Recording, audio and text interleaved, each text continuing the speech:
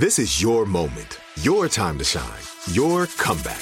You're ready for the next step in your career, and you want an education employers respect. So you're not just going back to school, you're coming back with Purdue Global.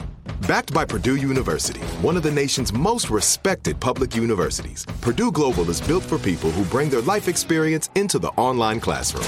Purdue Global, Purdue's online university for working adults. Start your comeback today at purdueglobal.edu.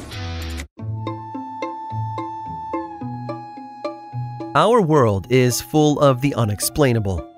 And if history is an open book, all of these amazing tales are right there on display, just waiting for us to explore. Welcome to the Cabinet of Curiosities.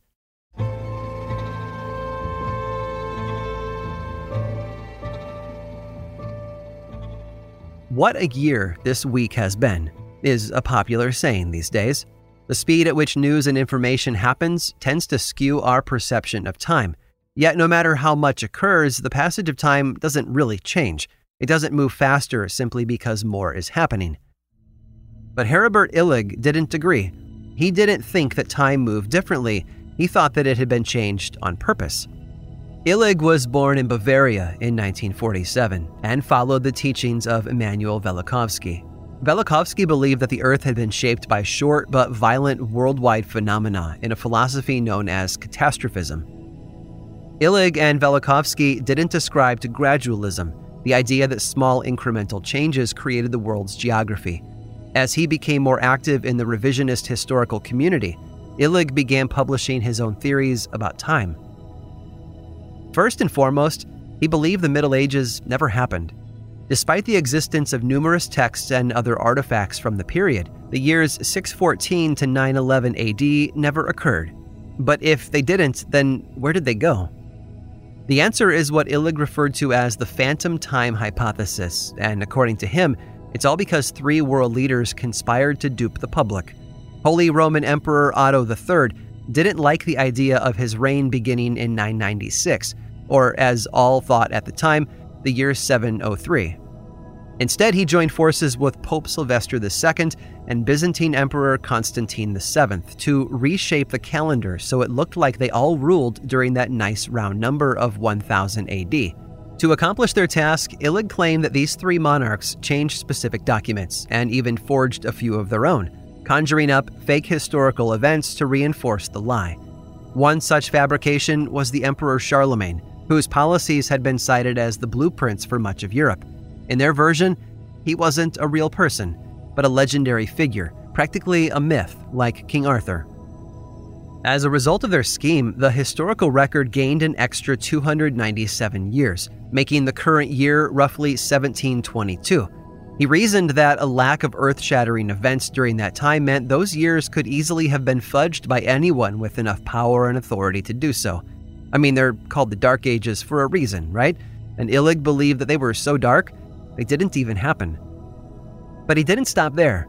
He also noted that Romanesque architecture, a style that came into prominence in medieval Europe, appeared in Western Europe in the 10th century, long after it was believed the style had fallen out of favor. Finally, and perhaps most importantly, the calendar itself had been modified to cover up the gap. Pope Gregory discovered in 1582 that the Julian calendar, which had been the dominant calendar since 45 BC, was roughly 11 minutes too long each year. The discrepancy amounted to an additional 13 days between the Roman era and 1582. To close the gap, Pope Gregory unveiled the Gregorian calendar, which we still use to this day. Except he didn't shorten the amount of time by 13 days like he should have. He only skipped 10 days, which accounted for the time from 45 BC up until 1282, not 1582, a 300-year period of time that went missing. It hasn't helped that modern historians have discovered documents that were forged by the Roman Catholic Church to appear as though they were written hundreds of years before they actually were. The faked records were such a huge problem in the 1980s, a worldwide conference was held to address them. And all of this has helped fuel Illig's fire since he first put forth his phantom time hypothesis in 1986. Since then, it's gained a small but devoted following who also believe in its validity, even given the evidence, or lack thereof, supporting it. Although most historians and archaeologists don't really pay Illig's theory much heed. After all, for every claim he makes, there's a reasonable explanation to refute it.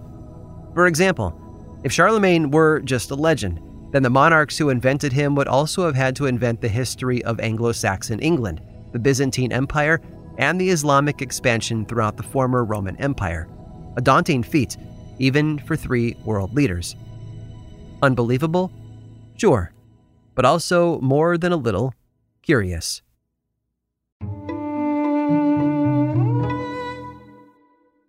This is it. Your moment.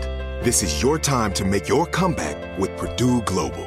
When you come back with a Purdue Global degree, you create opportunity for yourself, your family, and your future. It's a degree you can be proud of, a degree that employers will trust and respect. Purdue Global offers working adults like you over 175 flexible degree programs to meet your specific career goals. These include associate, bachelor's, master's, and doctoral degrees and certificates. Purdue Global degree programs range from nursing to business to communication and more. Whatever your interest, we have the degree that will move you forward.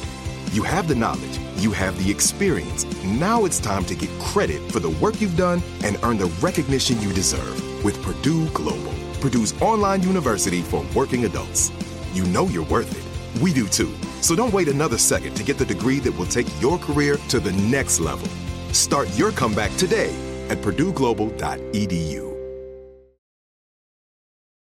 This episode is sponsored by Intuit. Here's a story for you. Once upon a time, a young woman was haunted by the ghosts of bad financial decisions, with credit card debt and an empty savings account looming over her every day. But when she tried to ignore these ghosts, they only grew bigger and scarier, and these ghosts of her bad financial decisions were stopping her from living her best life. So she decided to face them head on and take control of her finances with help from Intuit. Intuit helps you face your financial fears with confidence through products like TurboTax, Credit Karma, QuickBooks, and MailChimp. Whether you're trying to manage your money or trying to run a business, Intuit gives you the confidence to take control of your finances so you can live your best life. Intuit is the financial platform that helps everyday people prosper. Intuit has helped 100 million people live their best financial lives.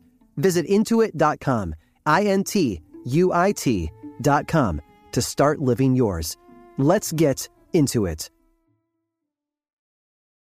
Good sleep should come naturally, and with the new Natural Hybrid mattress, it can. A collaboration between award-winning mattress brand Leesa and home design favorite West Elm, the Natural Hybrid is the culmination of these two companies' shared values: premium materials, meticulous craftsmanship, and sustainable practices. Made with natural latex, responsibly sourced natural wool, and environmentally safe foams, the Natural Hybrid elevates your sleep sanctuary, indulges your senses, and supports a greener tomorrow. Plus, when you purchase the Natural Hybrid, you're also helping fuel Leesa's work with shelters and those in need. Since 2015, Leesa has donated more than 40,000 mattresses to ensure children and families have a safe place to sleep. Don't put off a good night's sleep any longer. Get a Leesa mattress today for a sound sleep tonight. Visit leesa.com/iHeart. That's LEESA.com/iHeart.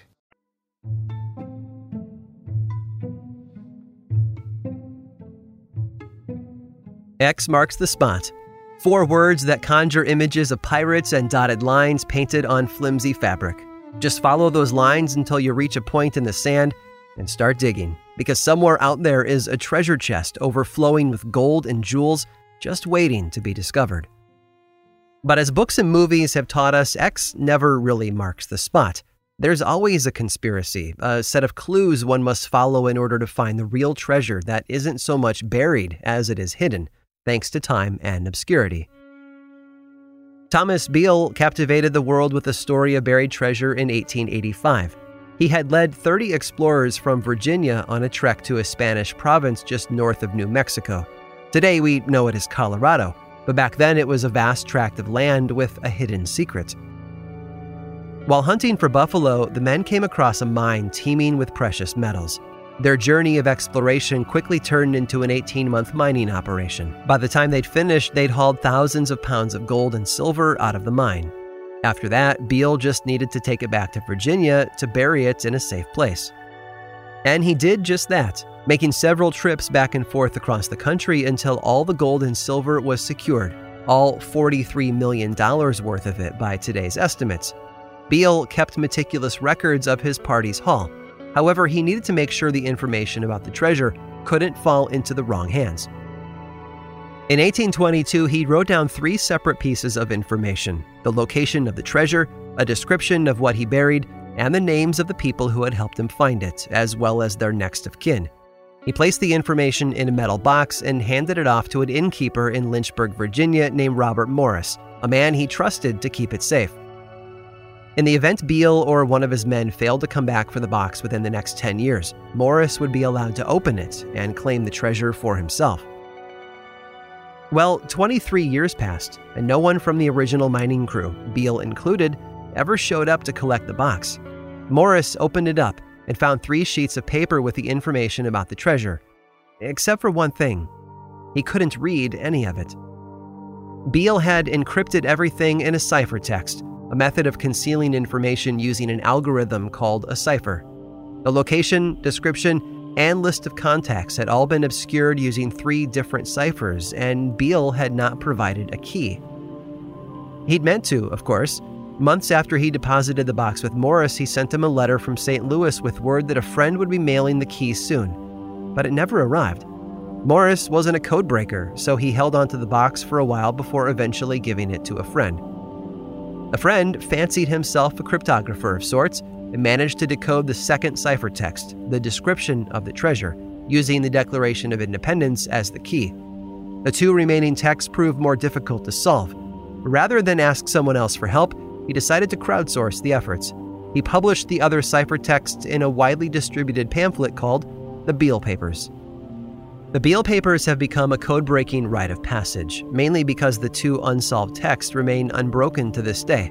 Some people have claimed them to be hoaxes, meant to keep people guessing. That the second text was so easily decoded is seen as incentive to keep working on the first and the third. But no expert, nor any supercomputer, has been able to decrypt either message. They've used all manner of possible keys, such as the Bible and the Constitution, but nothing has yielded such clear results as the Declaration of Independence did with the second text. The Beale Papers have been the subject of countless news stories, books, and documentaries over the years, with each one proposing new theories as to whether the ciphers are real or all just one big prank meant to fool the public. But even with enough evidence, the possibility that it's fake cannot squash the one thing keeping the legend alive: hope. If there is a chance that millions of dollars in treasure is sitting in a vault somewhere waiting to be discovered, people are going to keep looking until they find it. Of course, if the story is fake, it wouldn't be the first time an empty vault has made national news. Just ask Al Capone. I hope you've enjoyed today's guided tour of the Cabinet of Curiosities. Subscribe for free on Apple Podcasts or learn more about the show by visiting curiositiespodcast.com. This show was created by me, Aaron Mahnke, in partnership with How Stuff Works. I make another award-winning show called Lore, which is a podcast, book series, and television show, and you can learn all about it over at theworldoflore.com. And until next time, stay curious.